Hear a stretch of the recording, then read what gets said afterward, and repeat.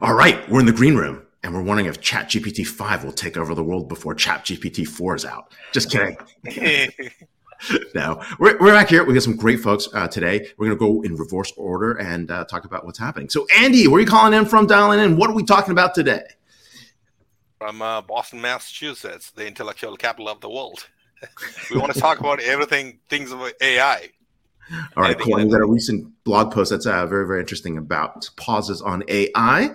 Nitin, Tom, let's go with Nitin. Tell us where you're coming in from, what we're talking about, and we'll go to Tom. Well, I'm from Newton, Massachusetts as well. I won't repeat the same comment as Andy, but certainly, happy to talk about everything that's happening in the world of AI in businesses and enterprises in particular. Very cool. Tom, what about you? Coming in from where? And of course, talking about your new book that you wrote with Nitin. Yeah, coming in from Santa Barbara this time of year, Boston when it's a little brighter and warmer, and happy to talk about our book, All In on AI, which is about companies that are really aggressive in their use of AI and getting great value out of it. Very, very cool. Not from Boston. Where are you coming in from, Behshad? Yeah. Hi, everyone. I'm calling from Zurich, Switzerland, and we'll be talking about conversational AI, generative AI. That's what I'm doing at Google. Very, very cool. All right. Well, hey, back to you, Elle, as we kick off the show. All right. 3, 2, 1.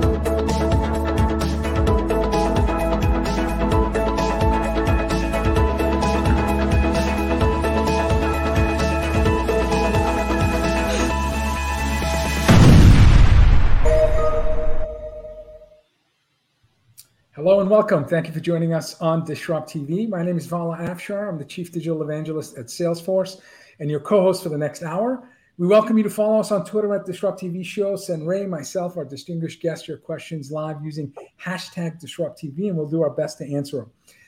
It's my pleasure to introduce my co-host. He's the CEO and founder of Constellation Research.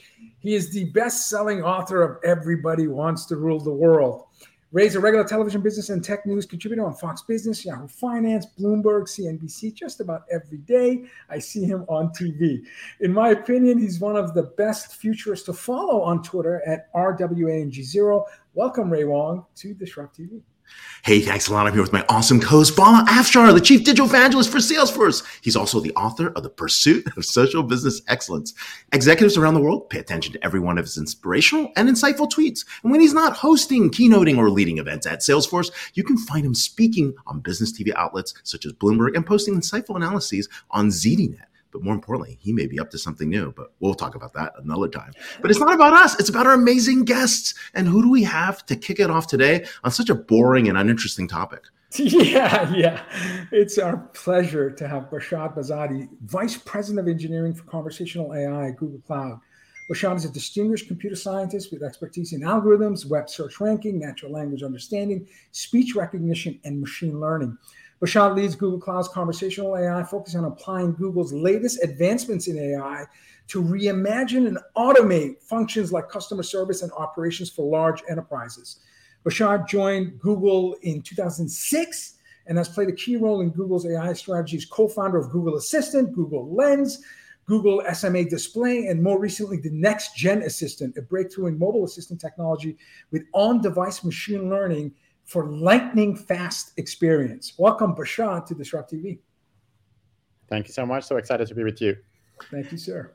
Hey, we're so happy to have you here. I see you every year at Davos. I see you at other places. You've been speaking on this. You've been working on conversational AI for quite some time, right? And we think about the beginnings of conversational AI from Eliza all the way in the 50s to now. I mean, this technology has really changed. What have you seen happen in the last decade that really gets you excited, that says, wow, we are here? Yeah, I think that's right. That's a great point. The main thing that you're seeing is change. Everything has changed in the past 10 years. So, conversational AI is really about making, a conversation between human and machine to become like, human and human. And for that, you want speech recognition, voice recognition to work. You want speech generation to be natural, and you want that natural language understanding to work good. And all of those have made big breakthroughs in the past 10 years. So first of all, let's talk about speech. On the speech side, 5-6 years ago, you could, in a noisy environment, speech might have been not working, or you needed to repeat yourself. Accents, children, elderly had problems to talk with machines. And now the newest speech recognition from our research about a month ago reaching 98% accuracy. Wow. This is, for English, this is like, really, getting really in a very usable state. Speech generation, the generated voice are now really getting indistinguishable from human voice. And you can generate someone's voice just by, using, a few seconds or few minutes of that person's voice. You can generate a voice which is really sounds very, very similar to that. And the third pillar is really about natural language understanding. If before we were really working on, grammars and linguists, to try to come up with rules and what should happen in a particular state of a conversation, and spend really months and years. Now we're really talking about the next level of understanding. System, today the systems can explain what a joke is. This is, why a joke is funny. And in order to be able to explain why a joke is funny, this is not about understanding the words. It's really understanding much more of, nuances which exist between the words and the concepts and everything which is, in the language. This now we can have models which can explain problems. They solve the problem, but they also say how step by step they are solving it. They can even solve, world-class programming competition problems. So from understanding, we're reaching to the intelligence. So speech, spoken as audio, and this level of understanding together is reaching a level which is basically things which were not possible before, today are possible. It's amazing too. When I hear you say all of this, I'm wondering when Ray's going to replace me with a bot that sounds like me on this show. So I'm nervous, but OG, man, OG. We're only going with the OG. We most of us have seen your 2017 TED Talk, where you not warned the audience, but this is 6 years ago, and you said, "Look, we're entering an AI first revolution." You talked about the cloud revolution and the web giving birth to the internet companies, and the mobile revolution with the smartphone. And you're on stage 6 years ago on a TED Talk, and you're actually showing us how smartphones are now smart. And this was, again, 6 years ago. And you talked about, conversation being the universal UI. And now you fast forward 6 years and you see what's happening with generative AI. And everything you were saying not only happened, but it's happening even faster than you could imagine. Can you talk to us about this landscape and how you were like this amazing futurist 6 years ago, predicting all this stuff that's happening now? And now that you're here, what are you thinking is going to happen another 6 years from now? Thank you. No, for sure. I think generative AI is bringing everything to the next level. Just to talk about it, generative AI is, was all based on these large language models, right? And large language models are models which are built based on lots of data, and they can solve lots of problems which they have not seen before. Traditionally, we make a machine learning model for solving one problem. These days, these models can solve lots of problems. The art is how to make them solve a particular problem. They can do two things particularly very well: superhuman-like conversation, really very similar to the human, because they have seen lots of text and lots of books and everything. But also they can solve problems in some sense. They can reason in some sense and can get into problem solving in some manner. they can also generate. This is a new thing, which is these generative aspects of these large language models is bringing to us, that they can, generate text, whether it's an email, whether it's a document, whether it's a poem, whether it's a code. And this combination of these things together is unlocking, use cases which seemed science fiction before, but now it's possible. You can put this system as an interface to a complex data and try to analyze it and get insights about it. You can really up-level customer experience to become, really, very human-like, save lots of costs and so on. You can use it for creation and, for really, whether it's a marketing materials, there's sometimes, months which is passed into generating these marketing materials. Now you can just describe types of things that you want and try to get, lots of materials auto-generated, or at least,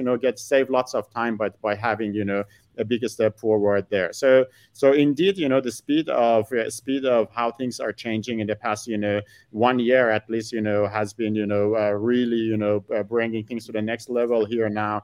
And I think, we will be seeing lots of disruptions across many industries, including, customer experience and customer service, of course, thanks to these advances. I had my 12-year-old son come to me a couple of weeks ago, and he said, "Dad, I'm using this tool called ChatGPT with my math homework, and it helped me understand the problem solving. So now I'm using it for my social studies." And I'm like, "What do you think about it?" And he's like, "I don't know. It feels like it's a calculator for thinking and writing." And I'm like, wow, a 12-year-old, to me, like, adoption defines the next big thing. And a 12-year-old, unsolicited, without any advice from his dad, which I kind of feel bad. I'm like, I'm a technologist. I should have guided him a little bit. He came to me. But I thought, this is pretty cool. Like, it's amazing how these digital natives are quickly looking at technologies to enhance the contextual intelligence about how they do things. And now he's using it for homework. Again, I'm hopeful that it's less of a calculator for thinking. I want him to continue to think on his own.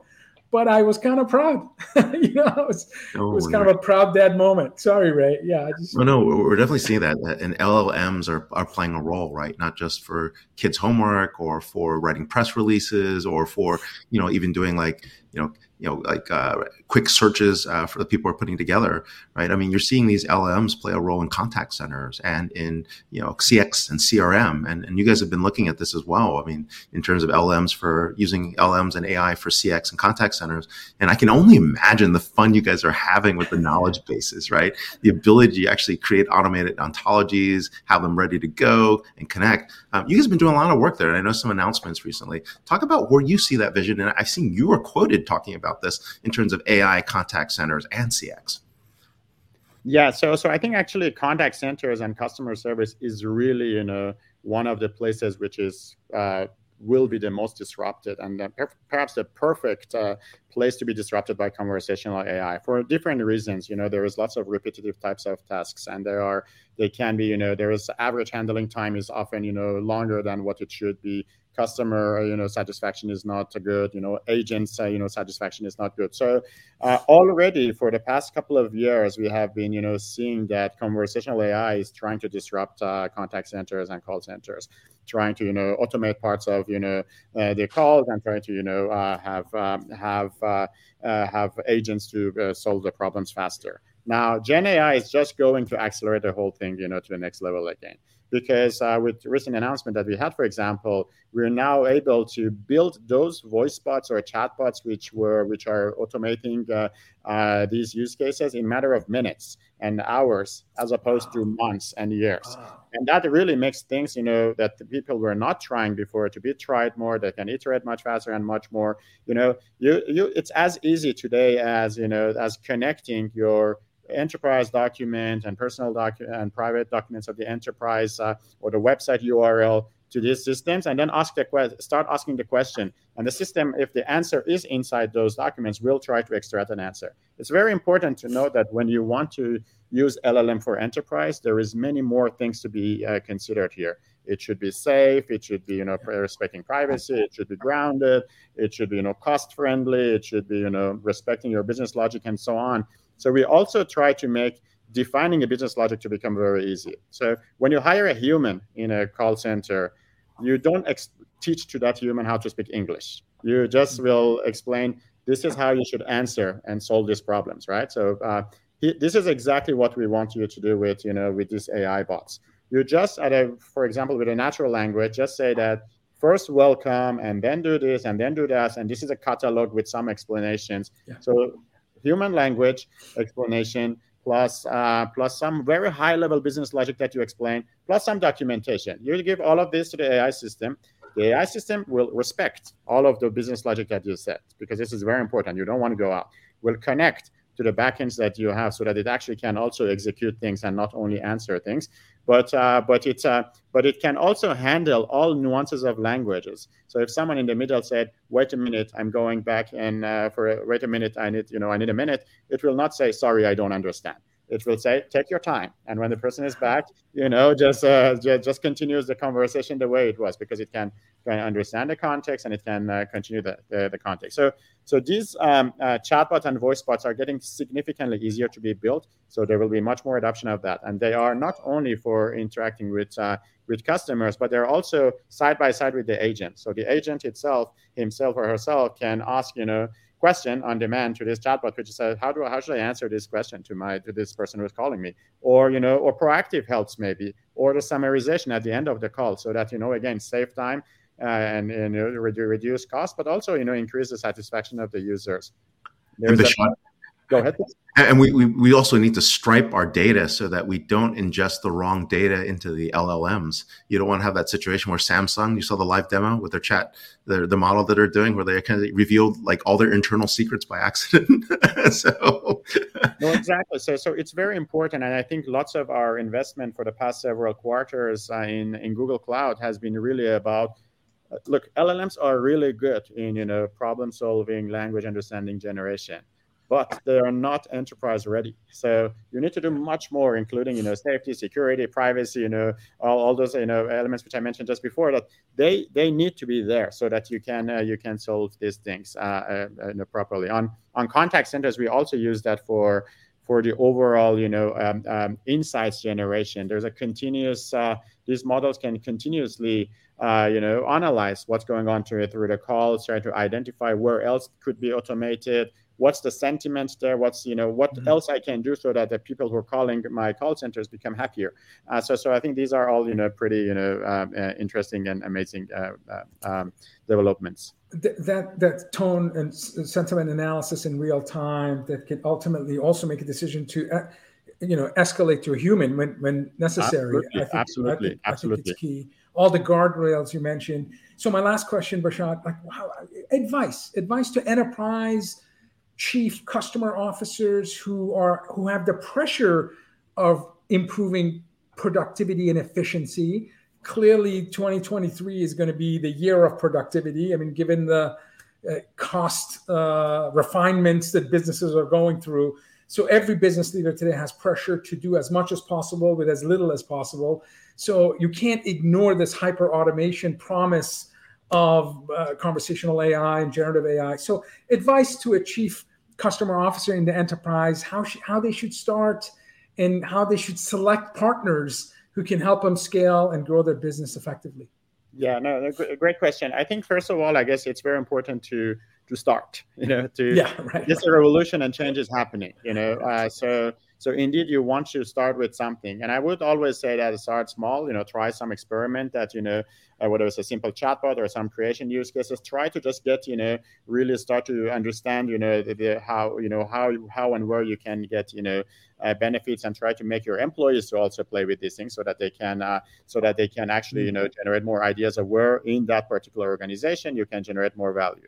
But one thing which is very important is to make sure that you're educated also about the risks which these things might have, right? So you don't want your private documents to end up being used, or private data to end up being used for improving a foundational model. So there's there is always, of course, the risks of this is a nascent technology. There can be risks of misinformation. There can be risks of, toxicity. There can be, all different types of damages in theory that, moving fast and putting some, chatbot, let's say, as a first, as a forefront to your brand, which might end up, making some statements, which is, which might, damage your brand and so on. So, so make sure that, as a leaders, you understand what the risks are. Educate your employees what the risks are. This is very important, but certainly start experimenting now. I would try to experiment smaller, choose the smaller things as opposed to replacing everything. Also, I would say that always try to optimize for what matters most for that company or use case. It's very important to optimize for user experience, for example. Many people come to me and say that, hey, I want to replace this particular situation with a chatbot. And I say, okay, that's good, but maybe chatbot is actually, while chatbot can solve that today, but perhaps, in this case, you want to have lots of pictures and swipe them on a mobile phone and so on. So decide what's the best experience for that particular use case. Advice. And then try to, build what brings most value for the company employees in that case, or the users of and customers of that company. Terrific advice. And start. I mean, don't ignore this. Sure. This is important. Thank you. That was great. Terrific. Yeah, no, this is great. And thank you so much. Hope we get to connect with you in the future again with more conversations about conversational AI and more. So we're with Behshad Behzadi, Vice President of Engineering, Conversational AI for Google Cloud. You can follow him on Twitter at Behshad_Behzadi. So thanks a lot for being here. Happy Friday. And till the next thing. Thank you. Thank you, everyone. Bye-bye. Bye. He's been working on building Google's AI capabilities for decades, and just an amazing trailblazer. Speaking of amazing trailblazers, our next guest, and please give me an opportunity to introduce both before we start. We have Tom Davenport, Nitin Mittal, author of All In on AI, How Smart Companies Win Big with Artificial Intelligence. Tom Davenport is President, Distinguished Professor of Information Technology and Management at Babson College. I spoke at Babson a few weeks ago and I loved it. A visiting professor at Oxford University Said Business School, a fellow of the MIT Initiative on Digital Economy, and senior advisor to Deloitte's AI practice. Tom doesn't sleep. Tom pioneered the concept of competing on analytics, which is his best-selling book with the same name, and he has published over 20 books and over 300 articles. Tom has been named one of the world's top 25 consultants, top 100 most influential people in IT industry, and one of the world's top 50 business school professors by Fortune magazine. Coolest Twitter handle. You can follow him on Twitter at TDAV, D-A-V. He's an early adopter of Twitter, TDAV. Nitin Mittal is principal at Deloitte Consulting. He currently serves as U.S. Artificial Intelligence Strategic Growth Offering Consultant Leader. He was the recipient of the AI Innovator of the Year Award at the AI Summit in New York. He has served as a trusted advisor on data analytics and AI and has worked across a number of industry sectors. You can follow him on Twitter at nmittal analytic, NMITTALANALYTIC. Welcome, Tom and Nitin, to DisrupTV. Thanks. Thank you. Happy to be here. Thank you. Hey, we're so excited to have you here. And I think, we heard about being AI first. We hear about all in on AI, AI fueled. What does it mean for a business organization to be truly all in on AI? Like, what does it take, right? Is it a culture thing? Is it a technology thing? Is it the way you're set up? Start there. All of the above. It means, you have lots and lots of use cases in place. A lot of different AI branches of technology in place, a lot of smart people, data scientists and otherwise, a lot of attention to how it's really changing your business dramatically and not just tinkering with the margins. I don't know, Nitin, you want to say some other elements? No, actually, the point around all of the above is absolutely right. In fact, that's what we've explored in the book. It's the human side, the leadership, the culture, the work that is performed. How is that work performed?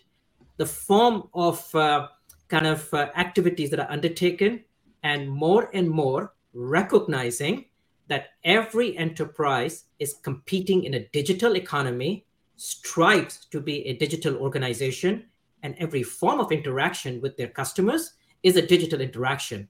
And all of that is now getting powered by AI. that's the essence of essentially kind of being all in on AI that we explore in this book. And at what point did you decide on the title? Did you go in with the thesis that this is not incremental, this isn't toe in the water, you got to dive in? So, or was it the research and identifying trailblazer companies and looking at how they're gaining market share using advanced analytics and BI and AI when you decided, no, this is an all-in approach that we must advocate for? We were looking for them from the beginning, right, Nitin? We started out with the AI fueled term, and all in on AI had a nice sort of alliterative aspect to it. But we were looking from the beginning. Nitin knew of some from his work with Deloitte clients. I had seen some from my research and writing.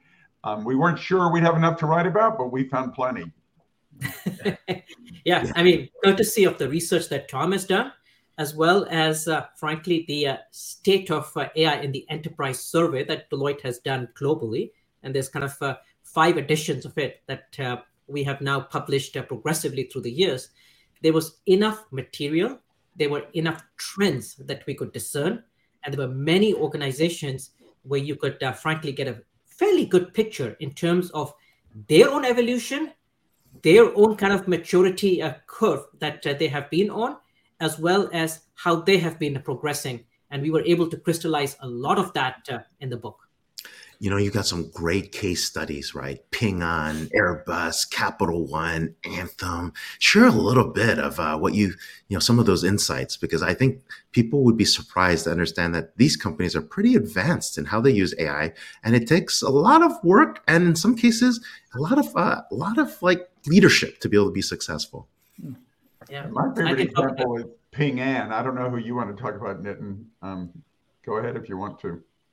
Well, I mean, the comment I was going to make is this. The whole essence of the book and some of the underlying kind of, let's say, tenets of every single one of the companies and the case studies that are explored is that there are a few elements that are common amongst all of them.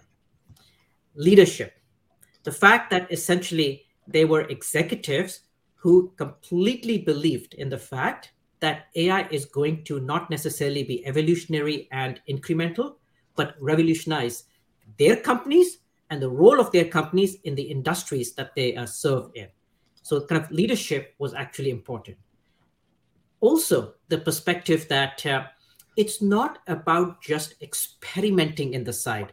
It's not just about a few use cases that you could essentially go build proof of concepts, but literally starting to take a look at how do you differentiate in the marketplace? How do you compete in the industry that you're in? What is the nature of the work that is actually being performed? How is that work being performed? How are you enhancing customer experience? And then consequently, how are decisions actually being, let's say, arrived at? And particularly the role of real-time insights that could be generated through machine learning or other AI algorithms, and not only generated, but also woven into the very business decision-making fabric of that organization. It's all those type of elements that truly kind of, I would say, typify these particular companies that we've actually explored. Yeah, let me give you an example in Ping An. So this is not a company that many Americans know very well, but it's the largest private sector company in China, and only got started in the late 80s as an insurance company. But they decided that they'd have this sort of ecosystem business model. They now have 5 ecosystems added to insurance, banking, healthcare, automotive services, and smart cities. And in each one of those, they sort of partner with other providers. They gather data from consumers and those other providers. It creates what the head of AI called to me a Disneyland of data, where they're able to offer better products to their customers, and then the customers use them more and they get more data. It's this incredible virtuous circle. To me, the most outstanding example is they have a telemedicine, intelligent telemedicine product called Good Doctor, which has about 400 million customers, believe it or not. It does triage to decide whether you need to go to the doctor or not with AI. It decides on a particular diagnosis that it tells the doctor you probably have, and then it recommends a treatment strategy to the doctor as well. And there's a country that doesn't have the number of healthcare providers that it needs. It's made an enormous difference. And we sometimes get excited in the US that, wow, we can talk to our doctor over Zoom during COVID, but this is so far beyond that. It's unbelievable. It's amazing. You mentioned companies that folks may not have heard of, but if you look at the most valuable companies on earth today, 8 of the 10 of these companies, Apple, Microsoft, Alphabet, Amazon, NVIDIA, Tesla, Meta, TSMC, 8 of the 10 companies explicitly say that they're all in on AI, and AI is a key part of their innovation strategy moving forward. In fact, the other 2 have also, but the non-tech companies. So in your book, you talk about what it means for a company to be organizational learning machine. Can you expand on the requirements that the culture of a company and the leadership of a company needs to have in place in order to have a learning machine atmosphere? Sure. I mean, it's, we think of machine learning, and certainly that's an important component of it, but these companies are experimenting with AI, trying to put it into production, trying to get value, just constantly trying to improve. So one great example is DBS Bank, was the largest bank in Southeast Asia, based in Singapore. They started experimenting in the early days of AI. They tried out IBM Watson. It didn't work so well. They tried a couple of projects from the Singapore National Research Agency. They didn't work. But the CEO, Piyush Gupta, said, no, this is important to us. We're going to keep trying it out. They started spreading out the use of AI around the company. He would fund projects to do almost anything with AI and human resources, call center, et cetera, et cetera. They developed a fantastic call center application for their digital bank in India. They don't have branches, so they encourage people to communicate with them electronically. And just the relentlessness, every time somebody calls, they try to figure out, why did we screw up there? Why did they call us instead of using the app? And using data science in order to address these issues, just relentless pursuit of AI as a way to change their business. I think that's what organizational learning machine really refers to. It's amazing. Ray, you're on mute. We're also seeing like this big shift as we go from AI driven to AI fueled. You guys are talking about this. This AI fueled transition is really important, and you're hitting like non-technical departments, right? HR departments, for example. Mm-hmm. Why are they so important in enabling this capability, and where do you see them in terms of helping companies with the transition to get to this AI fueled state? Yeah, I think you kind of said it very artfully that. We're now essentially seeing AI go beyond just the realm of the data science group. It's actually become mainstream, whether we recognize it or not. I mean, ChatGPT and generative AI is now in the public consciousness, but that doesn't necessarily mean that AI has not necessarily been mainstream. AI has actually transcended the data science group or an AI center of excellence in organizations, and frankly has become pervasive in every aspect of an organization, whether it's HR, supply chain, finance, legal, as well as if you happen to be kind of a manufacturer, how the factory is set up and the concept of a smart factory. If you happen to be a life sciences company, we now essentially have AI that fuels R&D, digitizes clinical trials, automates regulatory submission, and derives the necessary insights for the purposes of sales and distribution when it comes to kind of the commercial aspect of the life sciences value chain. So it has essentially gone beyond the prerogative of a few scientists to essentially becoming the prerogative of the business managers, of the business executives, and the business workers that are the heart and soul of many of these different organizations. And that's the whole concept of becoming AI fueled, where every product, every service, every interaction, every form of work, workflow, task, and activity has elements of essentially AI capabilities, whether it happens to be machine learning to identify patterns and correlate data, whether it happens to be deep learning for deriving inferences, or now more and more, whether it happens to be generative AI, which ultimately is going to be able to generate human-like cognitive function. I work for a public cloud SaaS company. It's a 24-year-old company that was founded in 1999. Yes, we see Mark Benioff's book cover right behind you. Yes. Yeah. Not just because he's a great boss, but it's actually a really good book. And the first 10 years of the company, challenging dominant logic in that your most important data, customer data, can be somewhere in the cloud, there was a lot of folks that were skeptical about it, literally for the first decade of the company. The narrative started with trying to assure people that cloud is a good thing and it is secure and it is scalable. So that today, as you and Nitin are advising CEOs and company leaders, I'm sure some are still skeptical about going all in AI.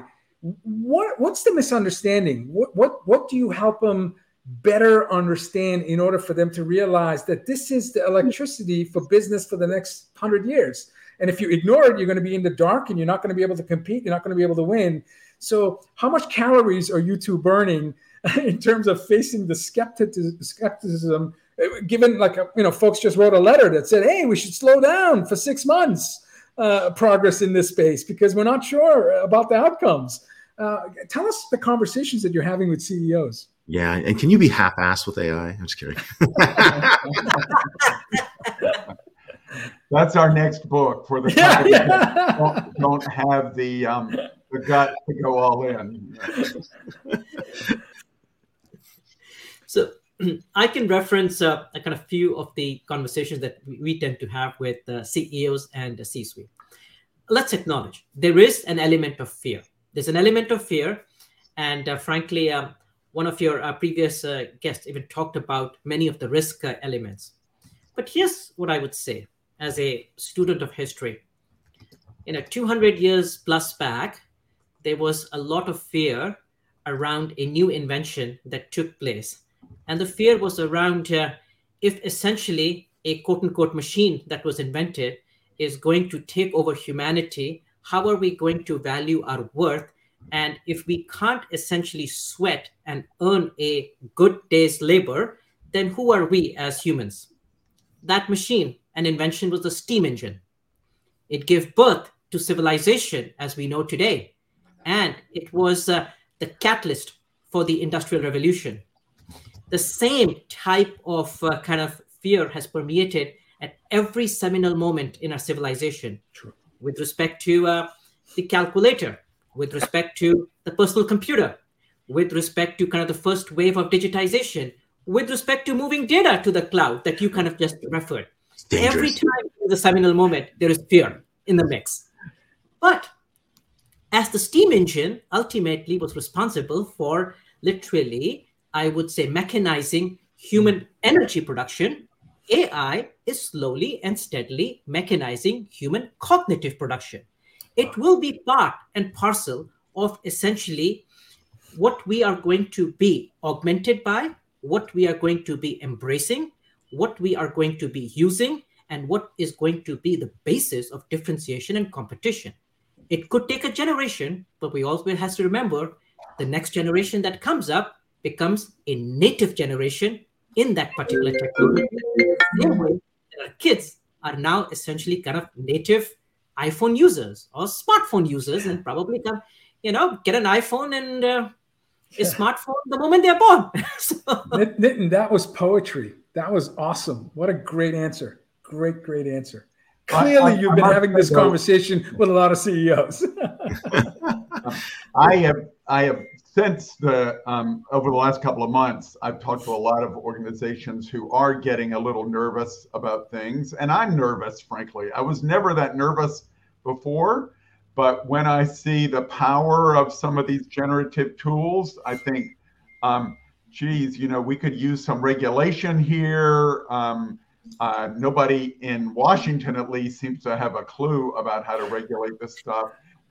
It does make me a bit nervous, no offense to your previous guest, but a few very large companies seem to be driving, the future of humankind here. So I think that we need to, I don't think that a 6-month pause would be terribly helpful, but I do think we need to think very carefully about what this means for the future of humankind and how we're going to make sure that it's aligned with our goals and values. Well said. Well said. Yeah, no, definitely we're saying that. And of course, tech policy, technology and tech policy are often so far behind. And in this case, it's only going to get further behind before we actually understand the implications. So definitely a lot of things that we have to look at over time. So very, very awesome book. This book came out, I believe, in January this year. Check it out. All In on AI. Tom Davenport and Nitin Mittal, How Smart Companies Win Big with Artificial Intelligence. You can follow Tom at TDAV and Nitin at NMITTAL Analytic. So thanks a lot for being on the show and happy Friday. Thanks so much. Thanks, gentlemen. Thank you. Amazing. I'm all in. And I look forward to sharing the book and insights with the folks that I collaborate with. Our next guest is our theory is we bring the cleanup hitter who ends up hitting a grand slam with his wisdom and his shared knowledge. We've been trying to get him on the show for many months, and so it's our privilege to have Andy Thurai. His last name ends with AI. Vice President and Principal Analyst at Constellation Research. Andy is an accomplished IT executive, strategist, advisor, enterprise architect, and evangelist for more than 25 years of experience in our architectural leadership positions at companies like IBM, Intel, BMC, Nortel, Oracle. So he's had incredible legacy at large companies. He's written over 100 articles on emerging technologies topics for publications such as Forbes, The New Stack, AI World, Venture, Beat, DevOps, GigaOM, and Wired. His field of interest and expertise include AI ops, IT ops, observability, artificial intelligence, machine learning, cloud edge, and other enterprise software. You can find a lot about his thinking and his blogs and his thought leadership at The Field CTO, FIELDCTO.com. You can also follow him on Twitter with his name, ANDYTHURAI. Welcome, Andy, to DisrupTV. Great to be on with the big guys. Thank you. Andy, it's great to have you here. I'm still trying to convince Ray that cloud is a good thing, but yes, big guys. Dude, I'm all on proud. No, I was kidding. So yeah, no, it's amazing, right? I mean, we're seeing a massive shift here. This is an area you cover. I know you cover ML ops heavily, as well as other areas of AI, but productionizing is hard. It's not an easy thing, right? And you have lots of reasons why this is not easy. Let's talk about that so people get a grasp, right? Because, we have executives like, a couple of weeks back, we had someone that, was very, very concerned about privacy and privacy data, and they don't store any data. And they came to us and said, hey, it'd be great. We're going to jump into AI. And I'm like, using what? You have no data, right? So, but that's just the beginning of it. There are like other areas that you talk about from the models and drift and governance. Let's go there. Yeah, no, well, that's a vast topic, right? On what we want to talk about. But again, when it comes down to the machine learning models and AI models, one of the major concerns that a lot of companies have is that, in spite of their major investments, a lot of the models don't make it into production. You'd be surprised. The estimate is that anywhere between 50 to 80% of the models don't make it into production. So the companies are a little bit hesitant about, what do I do to fix that, right? The surveys, if you look at that, depending on who you listen to, it's all over the place. But there are a lot of issues that come with that, right? Things like, creating a model is just one piece of it. How do you monitor a drift? How do you monitor the actual models itself in production? How do you monitor the model governance? I can go on and on, but there are like so many issues there. And a lot of companies are coming up with the MLOps platforms to solve some of those issues, which is the report I'm working on now, as Ray, that, how companies can efficiently not only produce models faster, that's an easier issue, which a lot of companies have solved already. But how do you move it into production? And how do you keep it in production at a very high accuracy rate?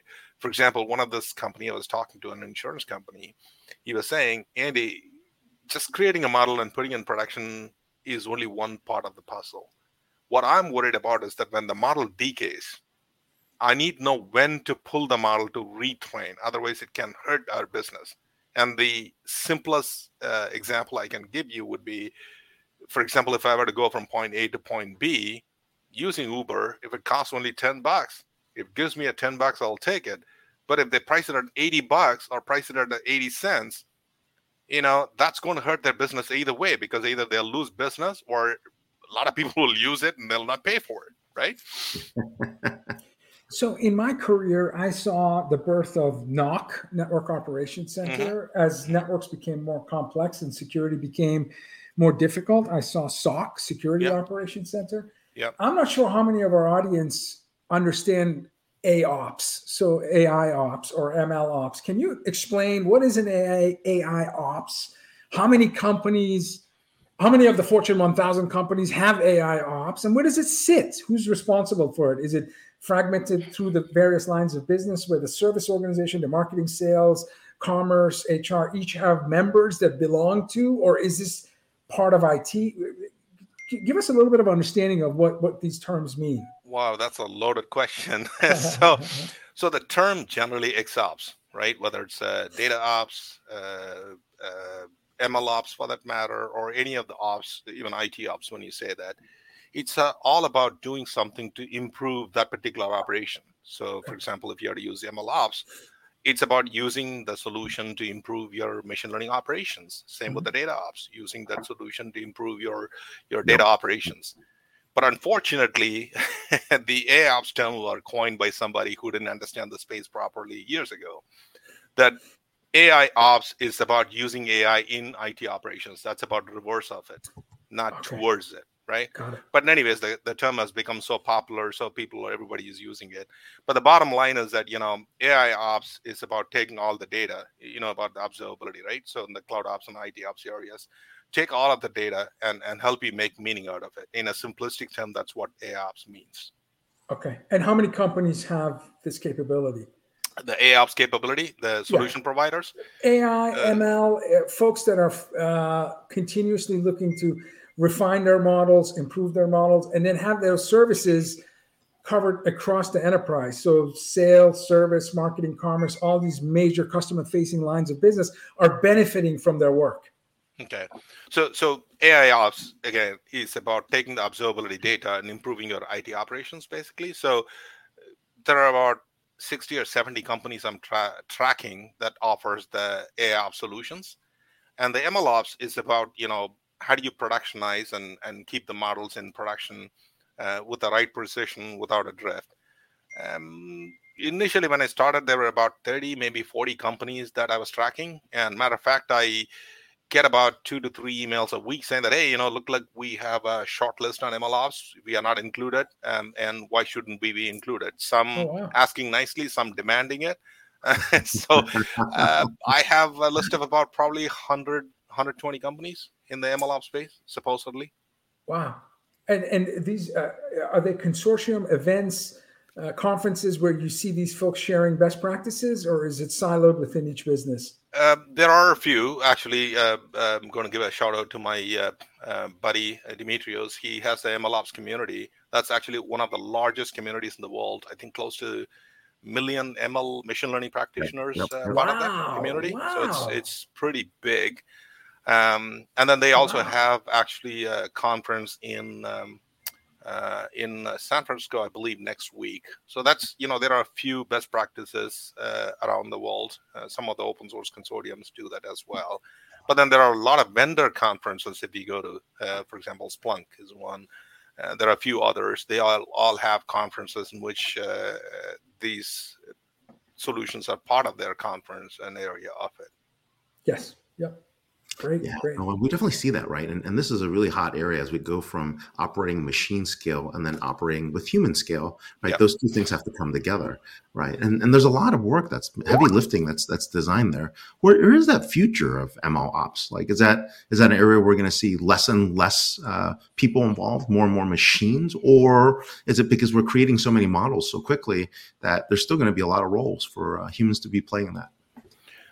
There is, but again, as some of your previous guests were suggesting, there are going to be different roles, right? I mean, in the past, there are certain things. Your data scientist is one of the most expensive resource, as you know, and you'll be surprised to hear that the actual work done in creating models by a data scientist is maybe 20%, and that's what a lot of these companies are trying to solve, right?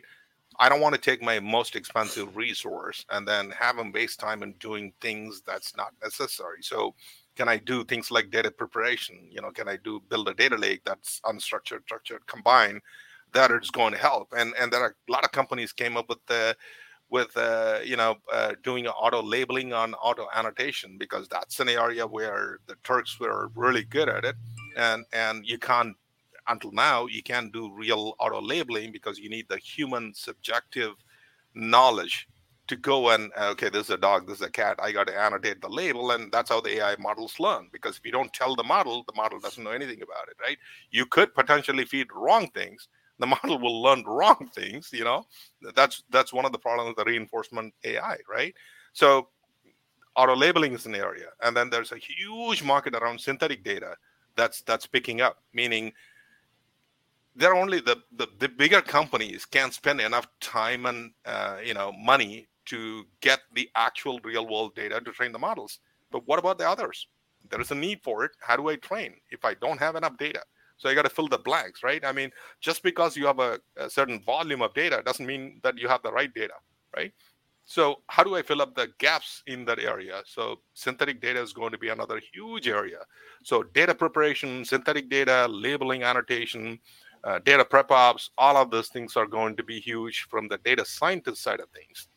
How do I make my data scientists produce models faster?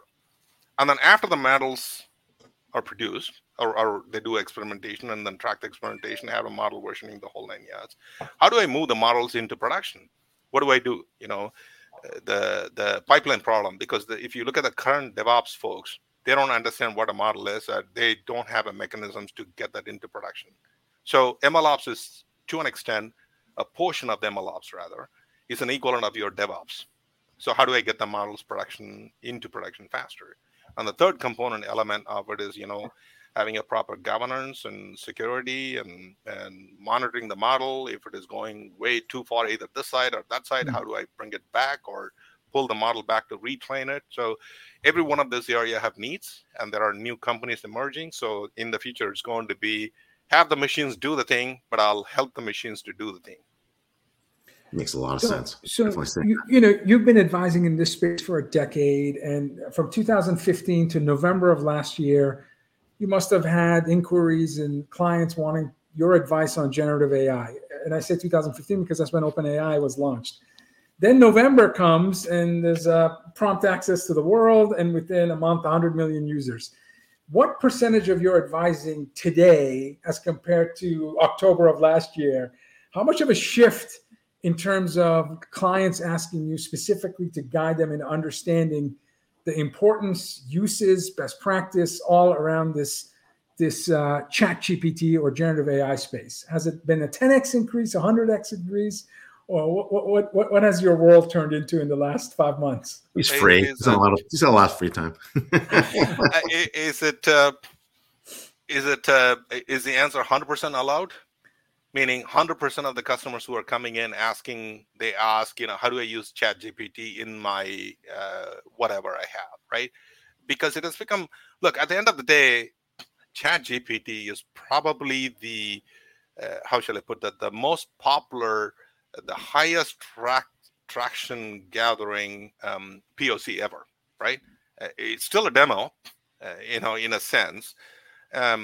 Not only they enable the API access for enterprises users and stuff, it has got its own ton of limitations. But at the end of the day, ChatGPT is the most successful POC that anybody can ever dream of.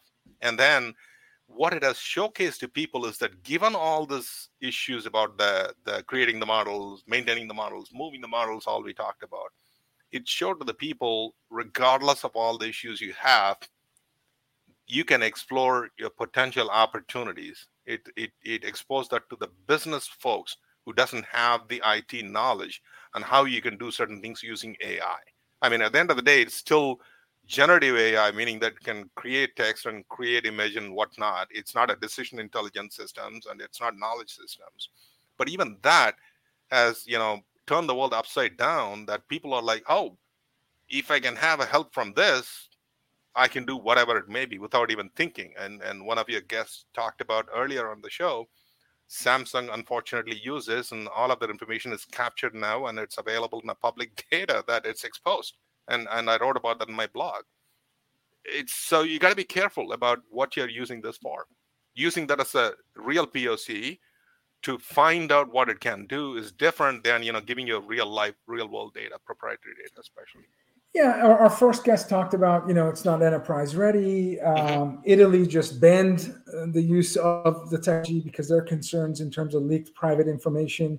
But, read the Accenture Technology Vision 2023 report. And my takeaway was that these foundational models are so advanced, accelerating at such incredible pace. Yep. And over time, not worrying about in-house resident experts that can create these foundational models, but making sure that the data you feed into the foundational models are with partners that you trust, and you can really load balance how you go to market without heavy investments in-house on AI resident experts. What are your thoughts? What are your thoughts in terms of, a year from now, where will we be in terms of our cautious and skeptical use of these technologies in enterprise? Do you think a year, 2, 5?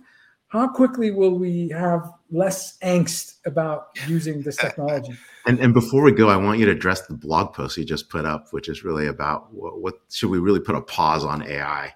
So look, I come from the more of emerging tech innovation world, and my blog entire concept is about don't kill innovation, right? And that's the topic of the blog too. Don't kill innovation. Don't put a moratorium. There are a few issues with that particular initiative that they have going on. They are like, oh, let's put a 6-month pause. Then what?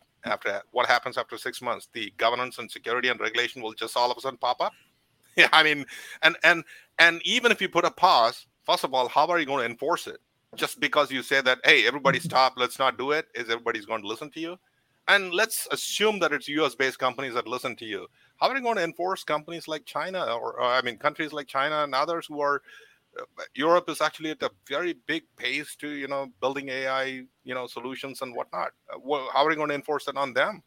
So basically you're restricting yourselves when others are catching up or advancing than you. Yeah. So I don't believe in killing innovation, but I do believe that the regulation, governance, and security needs to catch up, especially security. If your IP knowledge is exposed, you just experiment for the sake of experiment. But when you're putting it in the enterprise, have the right things, because, it's as if you're putting information out in the public. And when you do that, you got to have the safety measures in place. You got to be very careful.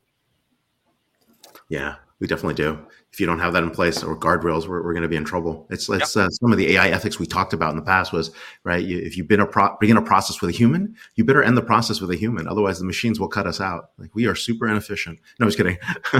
No, actually, human in the loop is one of the things I always like, because, at the end of the day, you don't want the machines, even though jokingly you say that pull the plug, you don't want the machines to really pull the plug. You want a human to pull the plug regardless. Come on, the kill switch engineer, the hottest job in the world of AI, right?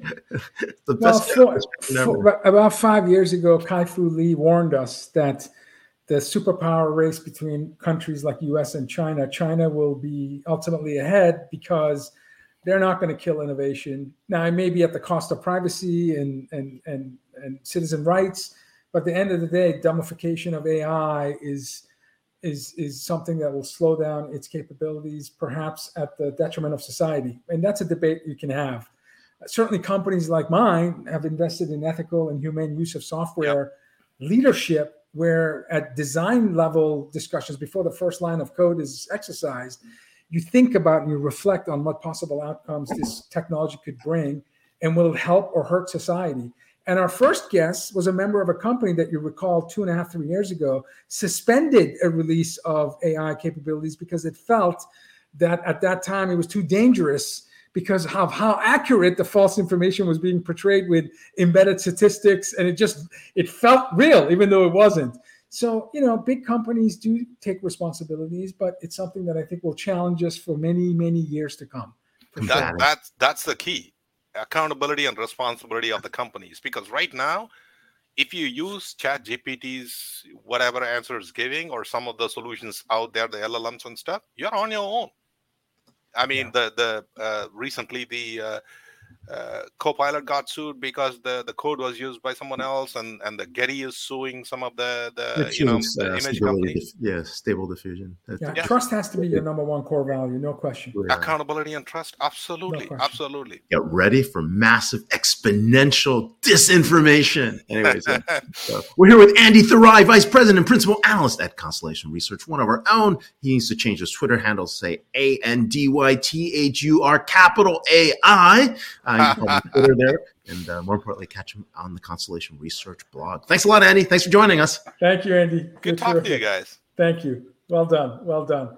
I wish I was an augmented reality expert, because AR would have been great for mine. I know. Vala Afshar. AR. Ray, what an amazing segment for extraordinary experts. Enhancing our awareness of the importance of this technology, with someone who's been pioneering this technology at one of the most advanced companies on earth, and two co-authors that are legends, and driving Deloitte's strategy, and certainly one of the most influential IT thought leaders in the world. And of course, Andy at the end, talking about some of the values, creating value, and the principles that go beyond the technology. Your thoughts, your summary of the last hour, please. Look, there's a lot of interest in AI and generative AI. We've gone through many AI winters in the past. Those were limited by our compute power. They're limited by the amount of data we had, the tools and techniques that were there. We're definitely somewhere here looking at these GPT-4, GPT-5 language models that are within us. But there is a challenge that we're all going to face, which is really the amount of data we need. The entire human corpus is now put into place, and we're going to find out we don't have enough data to make or get to the level of precision for the decisions we need to get to. And it was interesting talking to everybody here. I mean, with Behshad, right, it was really understanding how far this technology has gone. You notice that Google has taken a much more conservative approach to this, instead of, running out there saying, hey, we've got this, right? I think they've had to think through this issue a little bit more, a little bit longer. And you could see that in the way Behshad was looking at specific use cases, specific data sets within AI and CX. When you look at the book All In on AI, I think this is now a boardroom issue. Right. I think boardrooms around the country around the world are all thinking about where AI fits, how they're going to deploy it, how do they even get started. If they don't even have basic data management strategies in place, they're going to find themselves with massive technical debt. This move from data decisions, getting to next best action, and where we are in the world of AI is going to play a role. I mean, it's an exponential advantage if you can actually achieve decision velocity. Right. We've talked about that. Humans make decisions, snap decision pretty quickly. It takes us forever to get it out of our system. Machines are going to make hundreds, even thousands of decisions per second. And that's an exponential advantage that we'll see. And so this all in on AI is really important for organizations to read about, to understand what they need to be prepared from a process, technology, and culture level. And really, the work that we're doing here at Constellation with Andy, thinking about where AI is going forward. I mean, I think it's important for companies to understand that there are guidelines that we'll have, guardrails that are going to be important, especially as you get into projects. AI and ML ops is a great place to get started. And of course, we've done significant research there. So that's the rundown. Amazing. Well, next week, Ray, we're going to have Kathy Haeckel, Chief Metaverse Officer and founder at Journey and founder at Verslux, Cecilia Fleshaker, CMO of Verint, and Elise Litt, award-winning marketeer, mentor, best-selling author, podcaster, personal branding expert, and founder of Leave Your Mark, a multimedia brand and consultancy firm. So 3 extraordinary women next week teaching us about emerging technologies like the metaverse and the importance of personal branding and thought leadership. If it's Friday, it's DisrupTV. Thank you for watching episode 317. We'll see you next week on episode 318 of DisrupTV. Thanks, everyone. Have a great weekend. Passover and Ramadan. Take care. Yes, all of that.